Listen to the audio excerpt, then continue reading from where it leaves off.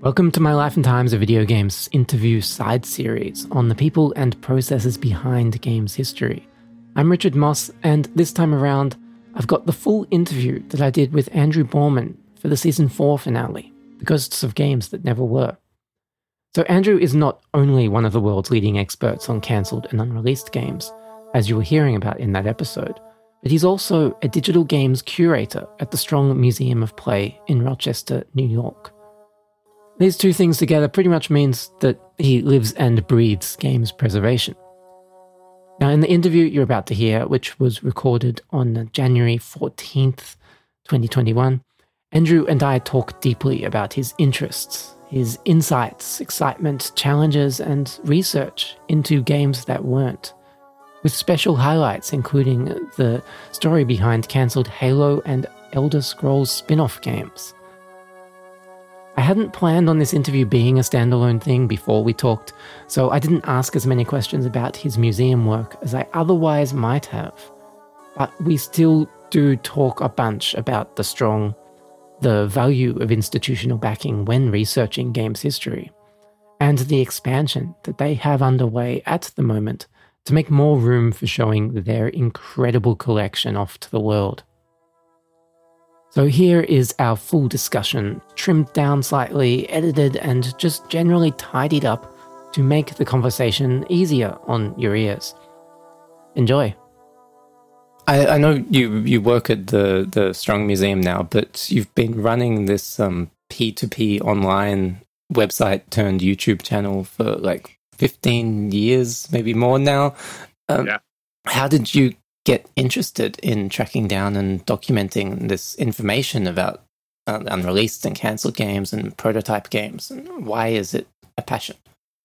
Yeah, so for me, growing up, there was no big internet resource out there.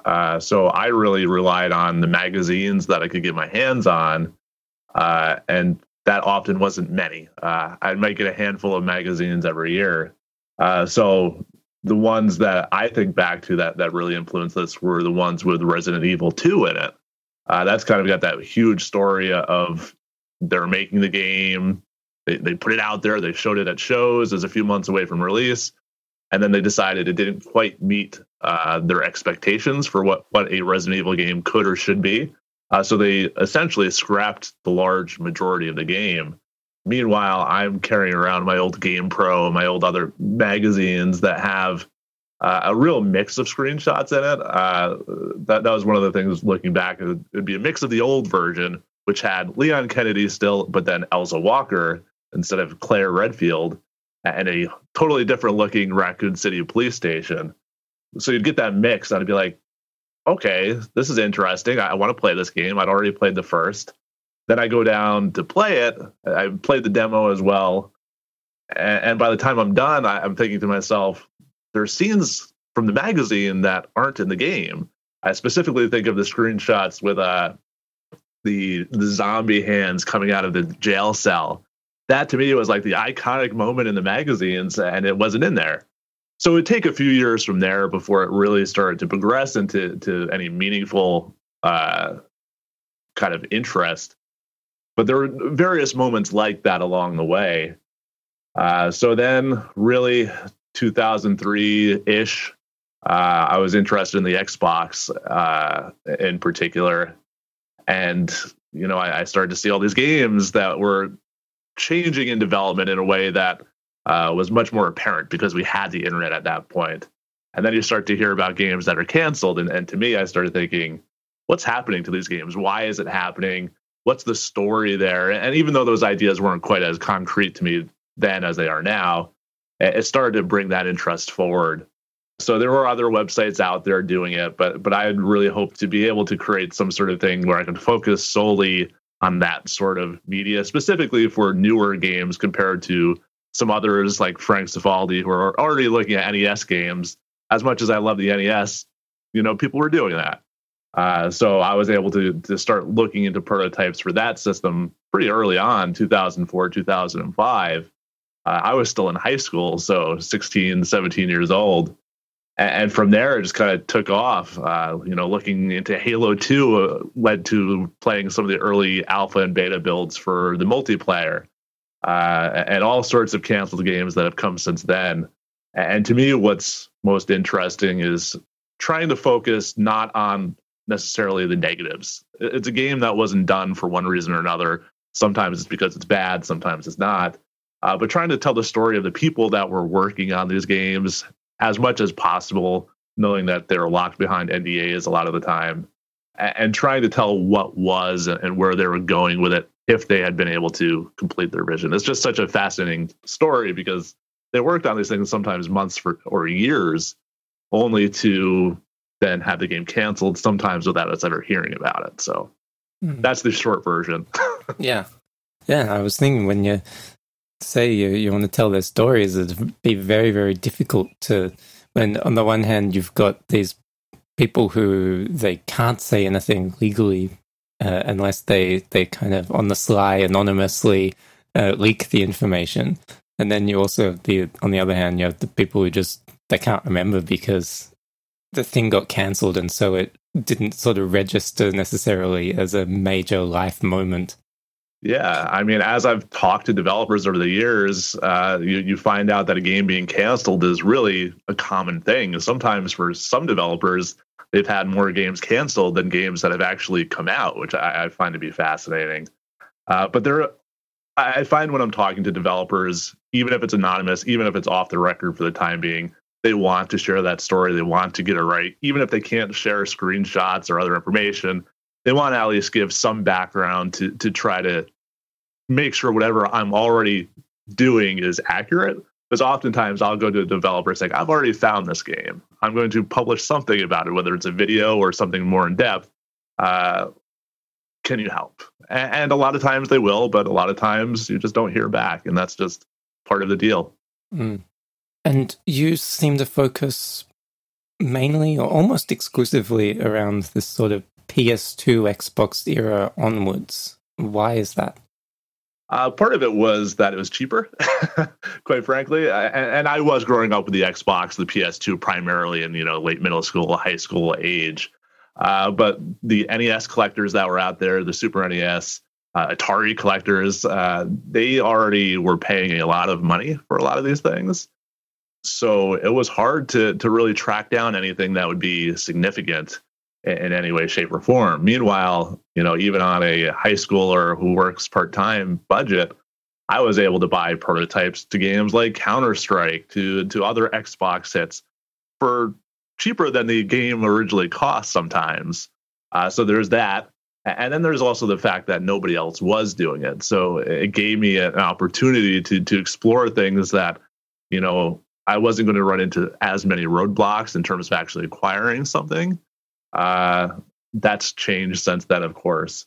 But there's that. And also it's just easier in a lot of ways. When you're talking about cartridge-based prototypes, cartridges have a cost involved. And that means there's going to be less of them. With CD-based, DVD-based games, it was $20 for 50 DVDs back in the day. So it's a lot easier to find a lot of these things, and more versions were made and kept. So you're able to really track the progress of certain games a lot more easily, especially as those copies went to more press outlets, more elsewhere, more copies escaped with the developers, because nobody was keeping track of a DVD-R compared to a cartridge back in the day. So as you've sort of touched on here, there's a lot of people who look for this stuff, who try and track it down. There's people who don't try and track it down, but they're just like clamoring for information about this or that cancelled game, obsessing over the details of what would have been, or getting upset that something was removed that was in a prototype. And there are lots of websites and communities dedicated to tracking down this stuff and sharing it. What do you think it is that so captures such a wide variety of people and a large number of people? Yeah, for me, it was the fact that game development was, and really still is, kind of a secret. A lot of what goes into making a game isn't well known, even for things that are now 40 years old. I think there's that element of you're seeing behind the curtain to something that you aren't meant to see in some way. I always equated it to deleted scenes in movies or early versions of scripts. That's the same sort of interest that people have in video games. So for me, that was really what drove me forward. But there is sort of that interesting idea of what could have been. Why did they remove this thing? Was this thing better in some way, shape, or form? Could we have gotten a game that was completely different, as with Resident Evil 2? I think it's fascinating to see where those decisions went. And a thing like a prototype gives you at least some glimpse into some of those decisions that were made, even if, as I've learned over the years, as I've done this enough, you don't always have the proper context to truly understand why that decision was made, just that a decision was made. To kind of put a finer point on this, as you say, there's a lot of mystery in the public around how game development works, and a real fundamental lack of understanding about the processes of testing out these different ideas, the very things that lead to cancelled games and many, many prototypes. What do you think is getting in the way here? Sometimes I think it's not wanting to give away an idea. A lot of ideas that show up in what we know about Nintendo prototypes and that sort of thing show up in later games in some way, shape, or form. Sometimes I've heard developers who are just sad about a game that got canceled or a feature that got cut. And I've had a few tell me that they'd rather not talk about it because of that. But I also think it's an industry that's fiercely competitive, even more so in today's day and age, where you have, TV sometimes, movies sometimes, but now you have Netflix, you have Hulu, you have YouTube, and you still have video games, but you have video games on your phone. You have all these different sources of entertainment competing. You don't necessarily want to give away that secret that may be the thing that propels you or your company into whatever the next step is. And I don't think the game industry has opened their doors quite as much yet to that sort of behind the scenes look. You did start to see it some, with behind the scenes documentaries, but it's a very controlled thing where they're showing you very little when you look at it closely. But I think there's been a greater openness to doing so. Here at The Strong, we've been able to work with companies like Activision and Microsoft to preserve parts of their history here at the museum, where we can make it publicly accessible on site, whether that's to the guests that are coming to the museum or to researchers here. So I think about we have a huge collection of Skylanders material from Toys for Bob and Activision, cataloging everything from the initial portals that you'd put the figures on, one of which is essentially an electronic board with a paper bowl that you'd use for like camping or something on top of it, to early prototype figures, to a sample of molds that they used to actually make the figures, to, of course, retail packaging. And they allowed staff from the museum to interview key people from Toys for Bob. So I do think there is that openness that is growing, but we haven't seen it quite take grip in the biggest way possible. That said, we're always working on some cool things. So I think people will be surprised just how much companies are open to the idea of sharing things that traditionally has been a secret. Yeah, you're very lucky in your job sometimes, getting to see and do these things. Would be wonderful to have that kind of the institutional power behind you.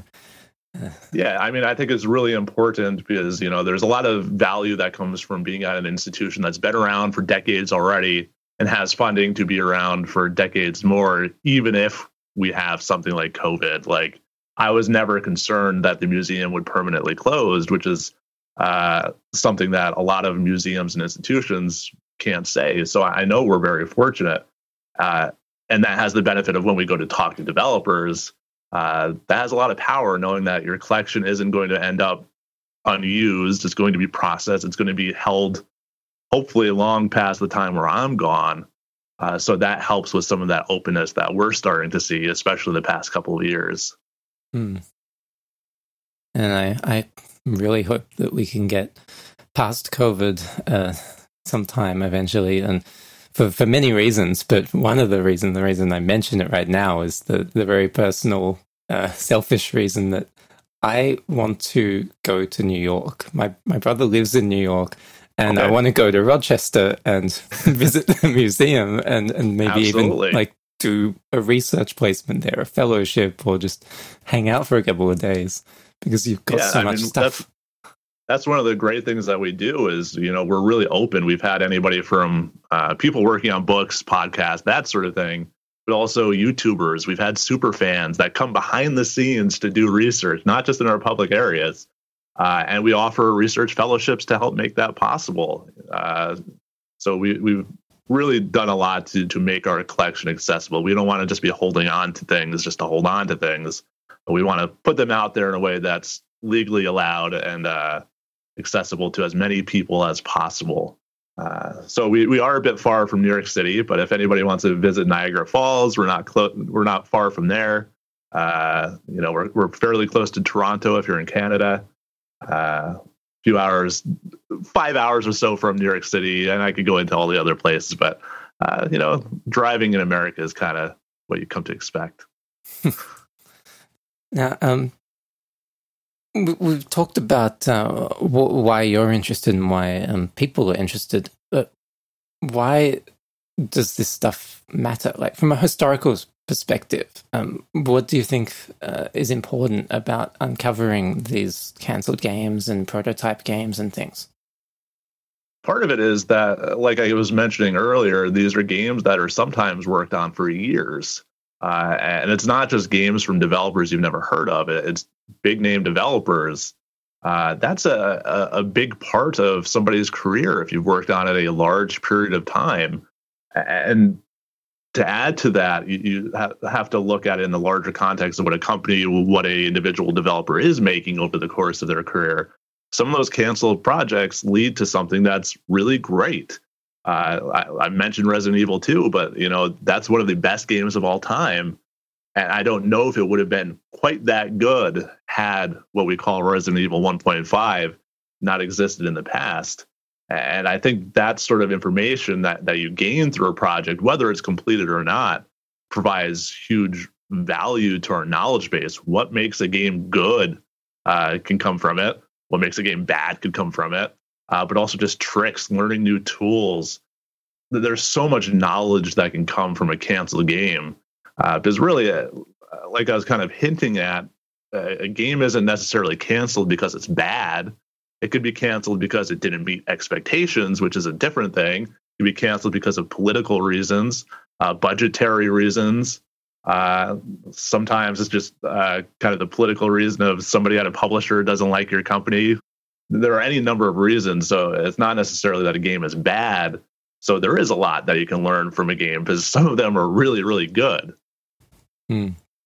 Yeah, and on that note, we've got a big story at the moment in the games world with Tomb Raider Anniversary Edition, the core design version that probably was cancelled for political reasons, as Crystal Dynamics built this competing prototype, and we may never know exactly what happened behind the scenes there. But you mentioned you guys got sent a copy of that stuff. What are your thoughts on this one? I love this kind of alternate history of competing projects. That one goes back to the Xbox days, because if you know Xbox history, you had the Xbox team, but you also had the Web TV team. So we could have been playing on Web TV consoles. So to know that there is a big name Tomb Raider game out there, which Tomb Raider was inducted into our World Video Game Hall of Fame a few years ago, so that has extra meaning. It's really cool to see this look at a game that really had a very similar concept. It was the idea of an anniversary-based game, but it's very different to actually see and to play, which I've only played it a little bit. It's fascinating. Yeah, and it's really intriguing the different approaches they had. Like the idea at core, and I've talked to Gavin Rummery, who was running the studio at the time, because I did a full of core design article a few years ago. And he kind of mentioned it on the slide as this thing This is back when we didn't have much knowledge about it. But they were trying to do their remake on top of the original level geometry. So they were importing the old levels into their new editor, and on top of that, building the new stuff, making some changes, sure, to the geometry, but essentially it was those original levels underneath all this fancy new graphical stuff and different movement because it wasn't on a grid, or at least the version that's leaked wasn't yet on a grid. And so Lara's moving around quite differently. So that's a very different approach to Crystal Dynamics, which remade it from scratch, reinterpreted the original level ideas. And absolutely. I mean, it's, like you said, it'll probably be a mystery exactly what happened. Whether they're just keeping it a secret, don't want to talk about it, or they've forgotten some of the details. But the fact that it exists at all, it's always exciting to see something like that turn up. Mm. And it's fun looking at how they were trying to pivot when Eidos said, sorry, we're giving this to Crystal Dynamics. They didn't give up. They tried to pivot. They made an Indiana Jones prototype, and then they made a National Treasure prototype for some other licensed thing that they thought might be able to happen. But then, yeah, that's a pretty common process in game development, especially if there's been quite a bit of work put into it. We may talk about this later, but the Halo Mega Bloks game was turned into something else. I found years ago a demo called Sonic Extreme, which was a skateboarding hoverboard game that turned into a different game. So that happens a lot, where you take the same base content, pop in a new character, maybe change a few assets. But I mean, it makes sense to try to find some value out of something you've already invested so much time into. Mm. And on the subject of the PSP, which was the target platform of Anniversary, you mentioned the Elder Scrolls Oblivion PSP game in your email, and that's a very enticing idea. Can you tell me about that? Absolutely. So this one was exciting because it was being started around the time that the PS3 version of Oblivion was in development. It was made by a company called Climax in the UK. They're still around, but for a while, they were actually a fairly big studio with multiple branches. They had their racing branch, or their action branch. They had a company that was working on Warhammer Online for a while there in the early 2000s. A different version then would eventually come out. So it's a fairly big company, all things considered. They had pitched this initially as something that was much closer to Oblivion, the console version, but that wasn't really the direction that Bethesda wanted to go. And realistically, on the PSP, that wasn't possible. The whole idea of a big open environment was hard on PSP, and few companies pulled it off. Namely Rockstar pulled it off, but I think few surprises there with the budgets that they have. So that got into development, hoping to link back to the console version in some way, like other PSP games were doing. But one of their problems really started early on in development. There weren't that many choices at the time for middleware solutions, so engines that they could use. And they had traditionally been a studio that made a lot of their own engines. So they went into this thinking that they would use the engine that they had under development already for Silent Hill Origins, which that version would be canceled too, and started with what they called their Bomb Dog engine, which was loosely based on some Quake 3 era, at least for the level meshes initially and level editing. Turns out that developing a game alongside technology is very, very difficult. So that already put them at this kind of negative. So they did eventually switch to renderware, which they had used successfully on Ghost Rider. And for a while, for a couple of months anyway, things went okay. And it became that it's more of a companion piece to Oblivion, the console game, and was telling the story of, Oblivion gates weren't just opening around the areas of the console game, but they're opening in other areas that you may have heard of, including Daggerfall and other areas that hadn't been seen in over a decade. As time went on, it became apparent that they were new to renderware for that particular team for making a game that they wanted to do, but they were going okay. But some of the outsourcing that they were doing wasn't quite meeting expectations, so they were having to go back and redo a lot of that work that was being done.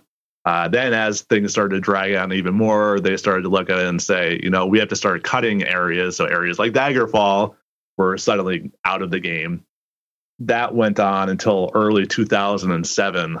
And they did make a lot of areas. There was going to be this hub world that served, instead of the open world, as the place that you would go off to all these different parts of the world. They had the communication systems in place, the battle system in place, item management, some basic level ups. And it felt really good, all things considered. But somewhere around February, that's where progress really slowed. A much smaller team then worked on a kind of vertical slice demo. They had a combat demo and they had a quest demo, which is one of the later versions. That was worked on for another, I would say, 4 months before the game was eventually canceled. And that was a really big hit to them. They had already had issues on Silent Hill Origins, which they managed to come out of with a game that was pretty good. It may not be up to Silent Hill standards, but it's pretty good. And then they went on to work on some other games. Another big one that was canceled was Legacy of Kain, Dark Sun. And what it's led to is they're a much smaller studio. So that series of canceled games can really catch up to a developer very, very quickly. Yeah, and occasionally, off the top of my head, I can't think of an example, but occasionally it'll kill a studio entirely. Yep. That they're working on something big, publisher pulls the plug, they can't afford to go on. Yeah, it happens a lot. So it's unfortunate, because then, everybody kind of scatters to the wind. A big one that comes up is another game that I helped kind of reveal, other than a trailer that I leaked previously, Star Wars Battlefront 3. That was made by Free Radical Design, and when that was canceled after Hades had already come out and not done so well, that was the end of Free Radical. And yes, assets were bought up by, I think, Crytek. But unfortunately, Free Radical Design, who had made Time Splitters, was made up of alumni from Rare. That's another studio that split up because of a high-profile canceled game. And they were already working on a sequel, which is even more fascinating in its own way. Yeah, and then when I think about the ghosts of games that never were, which is a lovely poetic thing that I took from Terry Greer's website, I thought that was much nicer than like Frank Gasking's Games That Weren't or Unseen 64, these other ones. I thought that's nice poetry there. I actually also, in addition to thinking of these cancelled things and the prototypes that never went anywhere, I think of games like Duke Nukem Forever and Tomb Raider Angel of Darkness, games that they had a vision and they went off in a different direction to that vision for whatever reason, usually because the developer they got stuck in this cycle of trying to fix things. I'm wondering if you have any thoughts on this. Yeah, so one of the things that I see often with some developers is the idea that they don't really know if they have a game that's good until it's almost done. So sometimes there is a bit of that veering off course that goes on, but sometimes it is a very different situation where they're making the game and what came out is what came out, for better or worse. There are cases, though, where that's actually extremely beneficial. I was able to find a version of Until Dawn, which came out on PS4, but this was a PS3 version of the game. And it was very different, this particular version that I found. Same kind of story, haunted, something going on, you're not really sure. But instead of third person, it was first person. And you were using the PlayStation Move controllers to shine your flashlight around. When it works, I thought it worked really well because, the idea of moving a flashlight around to see things was really cool to highlight objects in the environment. But that's a case where it was clear that something wasn't working. They had that story, they had the feel down, but it never felt quite right. And in this case, unlike Duke Nukem Forever, where the product that came out didn't match, I don't think, any of what they had hoped to have done in some way, Until Dawn benefited from that. And that reminds me also of Halo, where there's this really common misunderstanding among the fans that it was supposed to be a third-person strategy tactics game, which was never the idea. It's just they had a prototype that was sort of like that. But yeah, right. that reminds me of that, where they pivoted to first-person shooter because they realized, well, this is actually what we're making. Right, exactly. And I think even the story of Halo, as much as been told, I think there's a lot left to uncover there from the way the story developed and just the characters. And yet, even in those early, strategy game, and I use that term loosely, prototypes, it still looks like Halo. So they knew they had something in that case. And I think that's the same for Until Dawn. I think that's the same even for a game like Duke Nukem Forever. They knew they had something. They just don't necessarily get to where they want to go, or it takes some time. Yeah, and to veer off topic for a minute, I've been noticing in the background your Power Macintosh poster, it looks like. Oh, the one to the side. Yeah. There's the Think Different poster that's over there. So that actually came from a collection from a local Rochester-based developer. He was a big Apple, going back to Apple II days, developer. He did work on a game that I have not revealed yet, in a big deal, but it's a canceled game made by some Rochester developers called Right Island. And it was to be a word processing game that would teach you how to do word processing. You'd have your avatar, which they were really forward thinking. This was back in the early 80s. They really wanted to be a diverse cast of avatars you could choose from, everything from color to this of your skin to even an avatar that's in a wheelchair. That was all something that they worked on. But he actually worked at Kodak a lot, made a bunch of technologies that we use, including some that went into games either directly or indirectly in the form of image processing and that sort of thing. But he donated a big collection of software, which included Apple developer CDs and DVDs going back, probably 10 years worth, Power Macs, all sorts of computers, iMacs, iBooks, and some great posters. He actually tells a story of meeting Jim Henson and not realizing it was Jim Henson until later. So he had the Jim Henson Think Different poster as well, but held on to it for now, which I can't blame him. Yeah, I probably would too. Are you aware that I wrote this book, The Secret History of Mac Gaming? I was actually looking at that, and I haven't read it yet, but it's on my list of things that I would like to read. If I move my camera around, I know nobody's going to see it. There's actually an old Apple knitted hat down there. There's some of the WWDC T-shirts, including the Stump the Apple Expert shirts. Lots of really cool stuff hiding down there. Very nice. And to go sort of back on topic, I'm working on a second volume. Well, not really working on a second volume right now because I have to finish my current book, Shareware Heroes, Independent Games at the Dawn of the Internet. A bit of a mouthful, that title. But I'm currently writing that, but I had started before I got into writing the manuscript on doing a second volume. And one of the stories I had hoped to tell that it looks like I won't be able to is actually a cancelled Mac game that Ambrosia Software announced in the late 90s called Manse. I don't know how to pronounce it, but Manse. And I got in touch with the developer, and he basically told me, yeah, I'll do an interview with you as long as we don't talk about that game.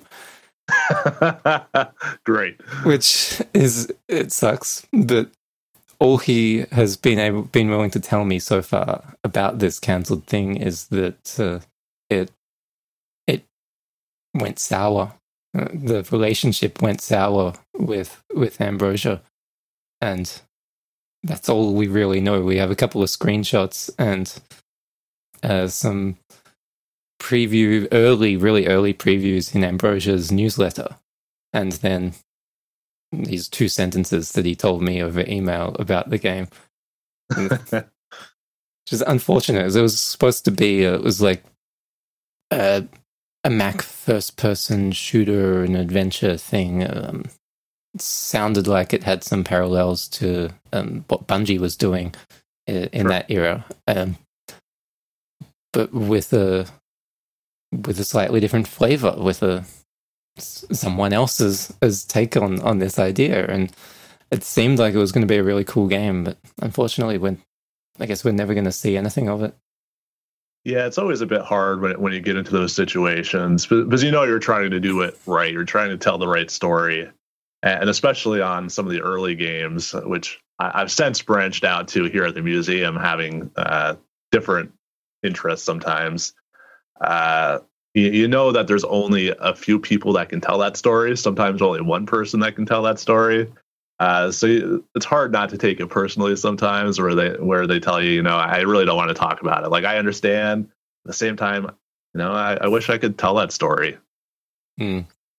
Yeah, which outside of cancelled games, I dealt with in doing this new book that I'm working on, where I got in touch with Mike Denio, who did Captain Comic, which was a very influential early shareware game. And he said, no, I won't talk about it. That's in the past. I have great memories about this. I have a box of stuff that I've held on to, which that really is like, you've got to share this stuff. But I don't care about it anymore. I want to leave that all in the past. It's just happy memories for me, and politely told me to go away. Well, if you ever contact them again, I know a place that deals with boxes of stuff, and it may be where I'm sitting right now. We do, even with all the developers that we deal with, we do have that issue sometimes of we want to contact you, especially pioneers that haven't necessarily been recognized as pioneers. We want to help you tell that story. We're going to tell that story in some way, shape, or form. We would love if you could help us with it to do a better job, especially since so little of it is documented sometimes. But even we get turned down, and it's always difficult because we want to do it justice. We don't want it to disappear. We don't want to hear 20 years from now, I threw that in the trash. It's always sad when that happens. Yeah.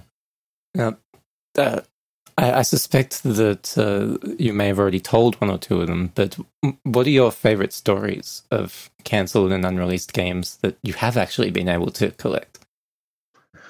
So there's a couple that come to mind. One is a game based on the Stargate TV show, Stargate SG-1, The Alliance.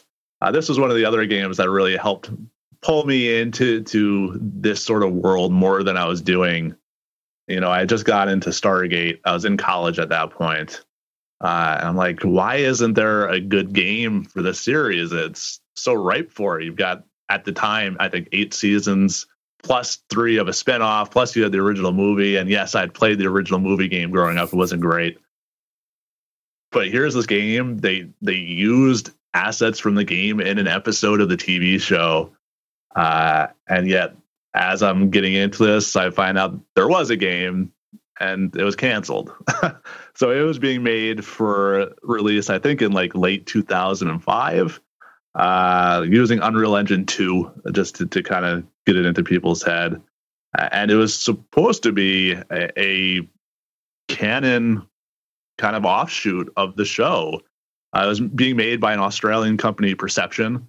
And I think the publisher was Australian as well, Joe Wood Productions, I think. And it was going to take place between season 7 and 8 of the show. They had the actors digitally scanned, which is a relatively new thing for 2004, 2005 that they were working on it. You had all the voice actors from the show come in and do voices, some of whom have since passed away, unfortunately. But that's a game where there are multiple things that ended up leading to its cancellation. It was good. It was never going to be the next Halo or anything like that, but it was good, especially for a licensed game. It was incomplete even in 2005. But there were two big things that were working against it. One was that Perception claimed that they had the exclusive license to Stargate SG-1 for video games. The publisher said that they had the exclusive rights to SG-1 and any sort of Stargate video games. And they weren't 100% happy with how the game was coming out. So this led to a lawsuit. In the end, it turns out that no, Perception was the ones that had the license. But by the time that lawsuit was over, it was 2007. So this is a game that was being made primarily for PC. That's what they wanted to do. Then there was an Xbox version as a concession. And that was okay compared to the PC version. That version is actually leaked online. The PC one is not. But when you compare the two, the Xbox version is very stripped back. You're talking about a system with 64 megabytes of memory compared to even 256 or 512 on a more typical PC of the time. So it led to them cutting that into chunks. On top of that, after they were already in development, they were forced to work on a PS2 version, which if the Xbox was limiting, the PS2 version was so bad that even the developers I talked to didn't want to talk about the PS2 version. It wasn't something that they wanted to do. But in doing so, I was able to talk to multiple people and actually get a development build of the PC version, which, like I mentioned, is incomplete. I've recorded most of the levels so that they're online. It crashes a lot. It only runs on Windows XP. Lots of issues with it, but that's good. The other big issue of that was, if it's late 2005, okay, you can get the game out. It can do okay on Xbox. It can do okay on PS2.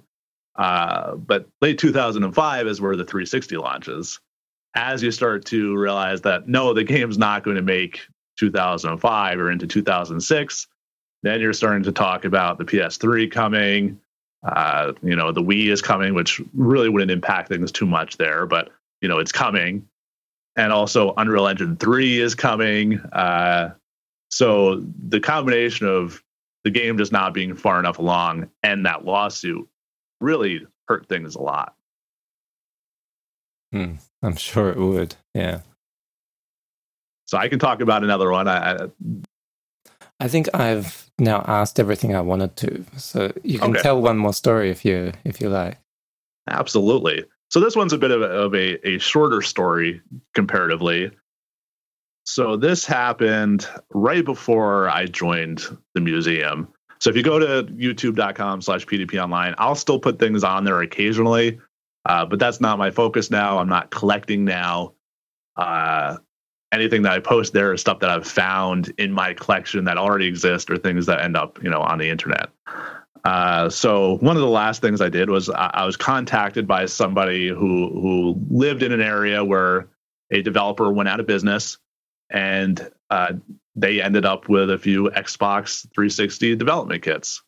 Not unheard of. But they had this game that booted up to a screen called Haggar, Haggar. And they essentially came to me and said, "What is this? Can you help me figure out what this game is?"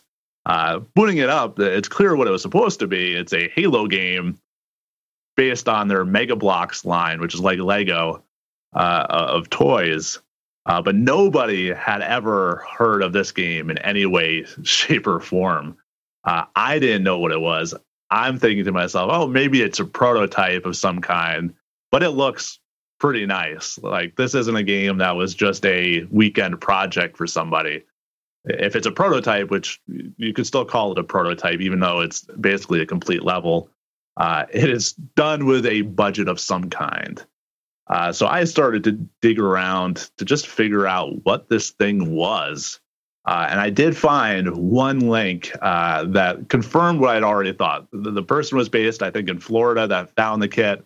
The there were other things. Essentially, it ended up being made by a Florida-based developer, the same one that was working on possibly the Halo DS prototype that leaked on IGN all those years ago. And it was made by oh boy, I'm forgetting the name. Of course I am. N-Space. They made that one game for GameCube that always comes to my mind. And it was made with Microsoft's knowledge. I found one person that had posted that they had worked on this title on one of their portfolio websites. I contacted them, like, hey, you want to tell me any more about this? All the screenshots that they had matched with what I was going to show. So that tells me it didn't get terribly far into development, but a solid vertical slice prototype. But then they took down their portfolio. Luckily, I had saved the pages and it already had confirmed things I had thought. So that was step one to knowing that I'm on to something here. So I did my video. It actually leaked early because I posted it. I usually posted things at the time a day early on Patreon because people were happy to support me, and I love all of them that did that. It leaked early, so I did have to scramble and make it public. What was really interesting is this doesn't normally happen. What normally happens is if I post a video that gets too much attention, I'm probably going to get the YouTube video blocked. I was prepared for that. That happens once in a while because it's their content. They don't always want your story to be out there. Instead, what was really cool is the head of 343 Industries, Bonnie Ross, she came out and essentially said, yes, this was a project that we were experimenting with back at the time. It was canceled. They hope to do that sort of thing in the future. No takedown notice ever came. I never heard anything negative from Microsoft. But the fact that they were able to go and do this was really impressive. And my understanding is it was about 10 months worth of work, which when you factor in, getting the assets ready, all the pre-production that goes into something like that, that's pretty typical. So that was one of the more exciting things. And just to add one more little bit to that, sometime after that, I started to work at the Strong, and we opened an exhibit based on an initiative we already had called Women in Games. And that was to really put focus on the contributions that women had made to the game industry, both the ones that you do know, people like Carol Shaw, who made River Raid, people like Bonnie Ross now, but also people who aren't really known all that much, and we may never know their names. So thinking about the women who worked in market research in Atari, they did early focus groups. This was a brand new idea for video games. But also the women who worked on the factory floor, assembling thousands upon thousands of arcade games, boxing consoles, all of that. So we opened an exhibit a few years ago based on that. And Bonnie Ross came to the museum. So I got to meet her and say, hey, I'm the one that made the Hagar video. She didn't say much. But she's like, oh, that's you. And kind of smile and nod. And we talked a little bit about Halo in general.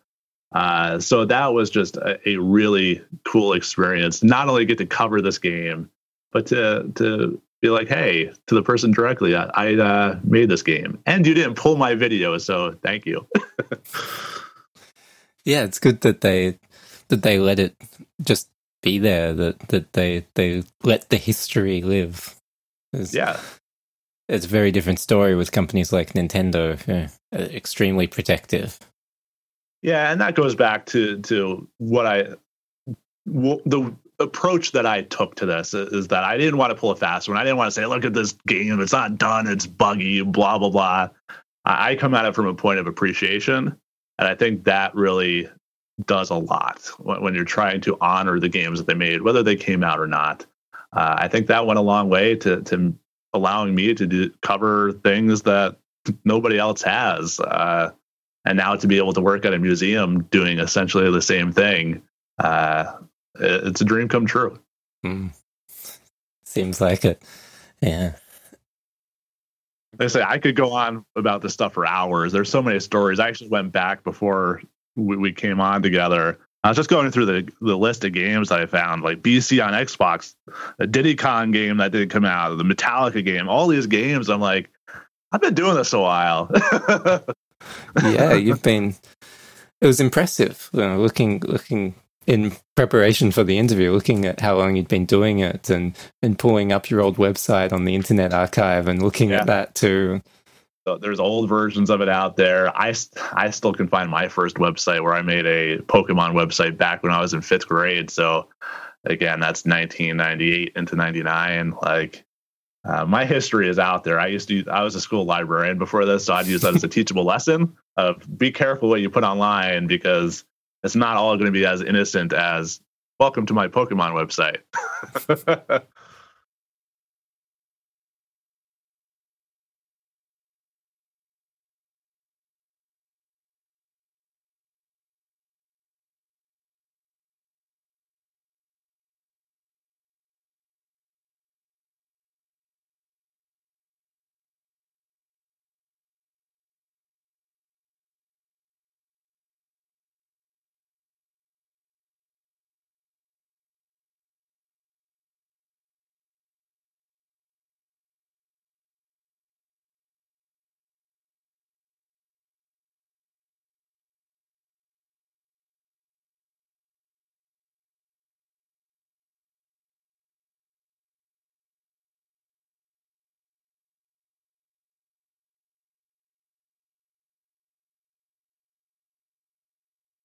That's everything I wanted to talk about and ask you. So unless there's anything you wanted to ask me or anything. No, I mean, like I mentioned earlier, if you're ever this way, let us know.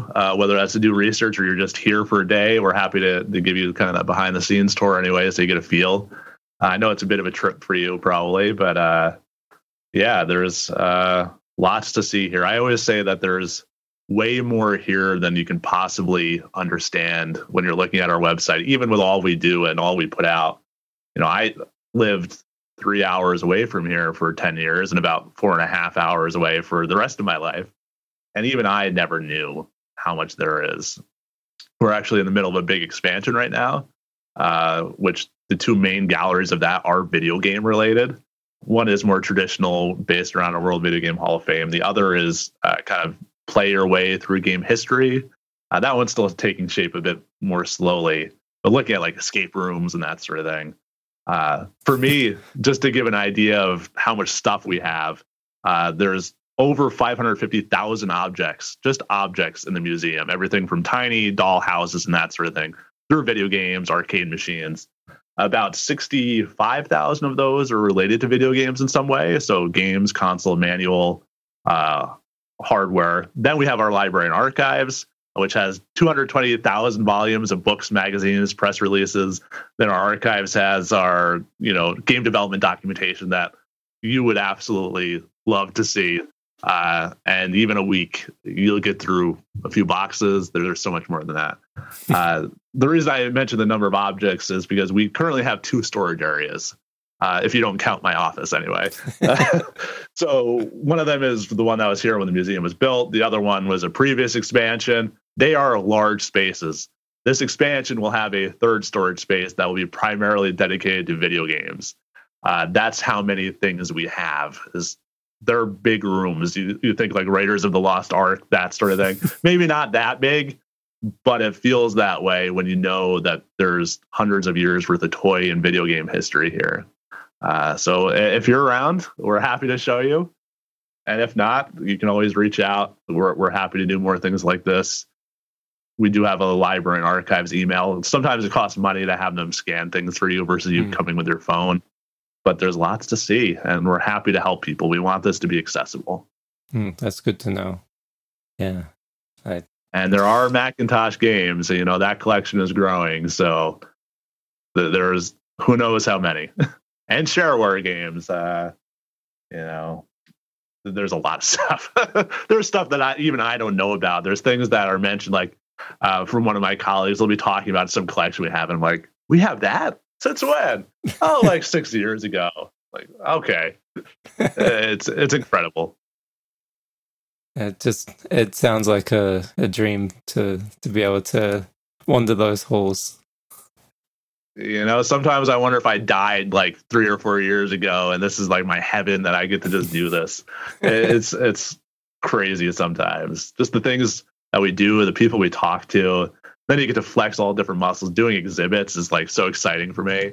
I'm a big Disney World nut, so like doing that sort of thing sometimes on a budget is really fun. Whether it's video displays or partnering with local developers to make interactives, or our own staff. We do most of our stuff in-house. Like, it's amazing. It's not even just, getting stuff. It's everything else.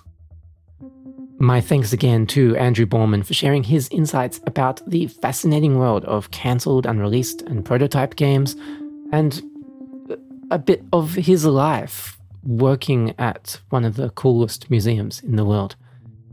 If you'd like to watch any of his videos, you can find them at youtube.com/P2Ponline. That's all one word, youtube.com/P2Ponline. You can also learn more about the strong and the amazing work they do there at museumofplay.org.